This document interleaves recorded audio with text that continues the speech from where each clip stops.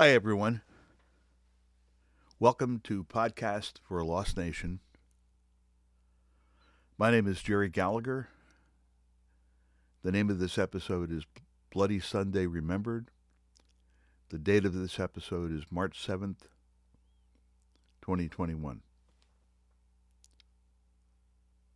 I was 23 years old when Bloody Sunday occurred on the Edmund Pettus Bridge in Selma, Alabama, 56 years ago.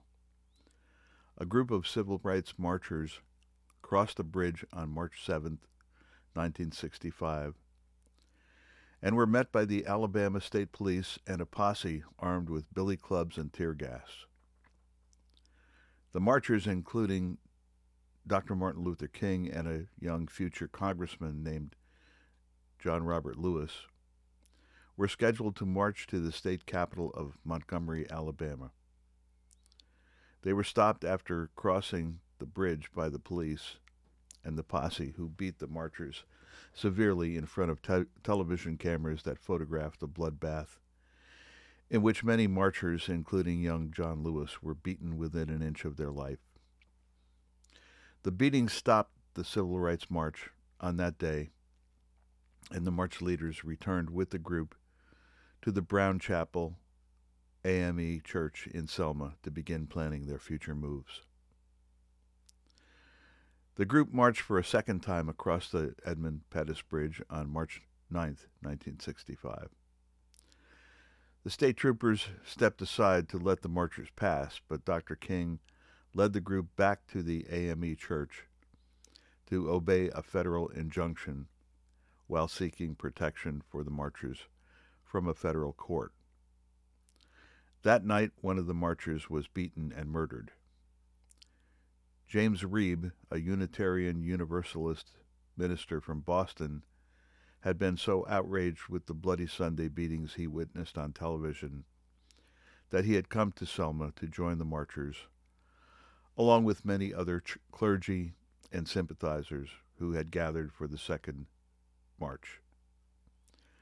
Reverend Reeb would unfortunately never leave Selma alive. On March 21st, 1965, the marchers gathered once again, and this time after marching proudly across the Edmund Pettus Bridge for a third time, they continued on their march to Montgomery, protected by 1,900 members of the Alabama National Guard and many additional FBI agents and federal marshals. The marchers averaged 10 miles a day walking along U.S. Route 80, which was called in Alabama the Jefferson Davis Highway, and they arrived successfully at the Capitol with 25,000 supporters as they entered the Alabama Capitol. The route taken by the Selma to Montgomery civil rights marchers is now designated as the Selma to Montgomery National Historic Trail. Certainly the brutal beatings shown on broadcast television and the murder of Reverend Reeb put some serious pressure on President Lyndon Johnson and the United States Congress to wake up to the terrible reality of life in the segregated South for African Americans. LBJ addressed a nationally televised joint session of Congress on March 15th to ask for legislation to be passed, addressing the problem of racial justice, not only in the South but everywhere in America. In response to Johnson's call for legislation, the Voting Rights Act finally became law on August 6, 1965. Bloody Sunday was not the end of racism in the South and elsewhere in the United States of America, but it was an important move forward to an America that had taken giant steps toward racial justice. There have been many giant steps taken since 1965 in what Martin Luther King called a stride toward freedom and justice for Black Americans. Fast forward to today, and we have seen in recent years some giant steps backward with regard to racial justice in America. Certainly some right-leaning Supreme Court decisions virtually doing away with some established voting rights standards is a disturbing and unwelcome addition to problems concerning voting rights. The Trump administration seemed to welcome all voting rights restrictions that seem to limit Democrats, and in particular, black Democrats. Black Lives Matter protests were unwelcome in Trump world, and the concept of Black Lives Matter during the Trump administration was often met with a level of violence against BLM supporters not seen since the days of reactions to 50s and 60s civil rights protests. Certainly, ex-civil rights advocates in Congress like John Lewis and James Clyburn have done all they could to remind Americans to keep their guard up against efforts to turn back the racial clock to the bad old days before civil rights protests helped to improve racial justice for black and brown Americans. We have seen in the run-up to the 2020 election, Donald Trump and his Republican minions straight up blatantly trying to steal the election by any means they could. Trump almost destroyed the United States Postal Service to make it difficult for Democrats to vote by mail. The many court challenges that went nowhere and Trump's threatening the Georgia Secretary of State are some of the most incredibly searing images of political corruption that we have ever seen in a presidential administration desperate to stay in power and out of jail. But on this 56th anniversary of Bloody Sunday, the first one where John Lewis is not taking his friends and colleagues to Selma to celebrate the day he was brutalized for freedom and justice, we must remember for John what he went through and why he went through it.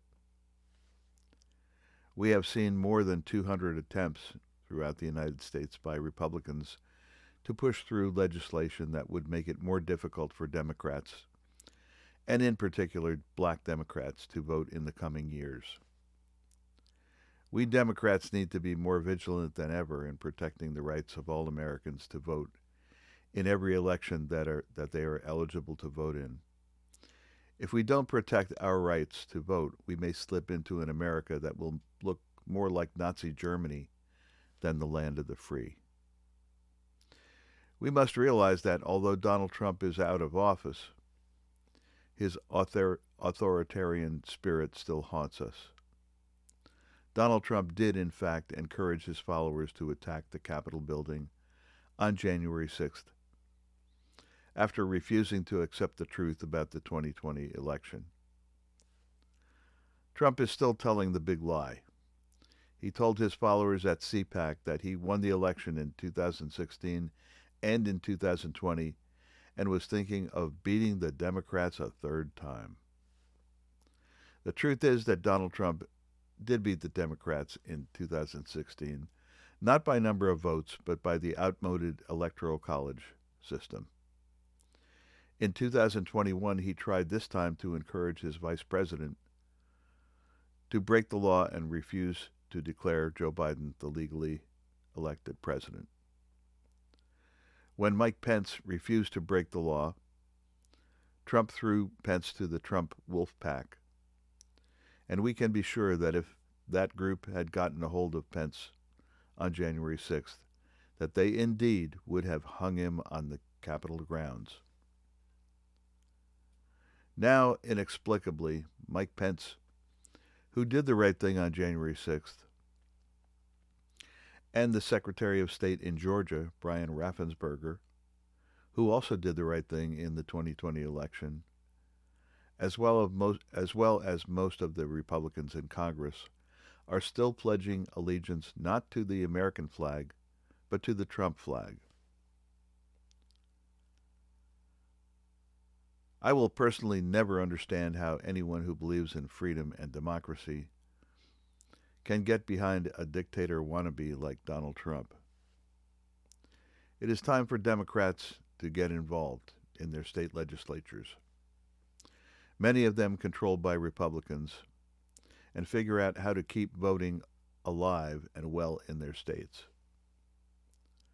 We narrowly saved democracy on Election Day in 2020, but we should have learned by that experience that we need to be as vigilant as John Lewis was throughout his life and do what he taught us to do to protect our right to vote. It is a fundamental right that we should protect for as long as it needs protection. Thank you, everyone, for listening to Podcast for a Lost Nation.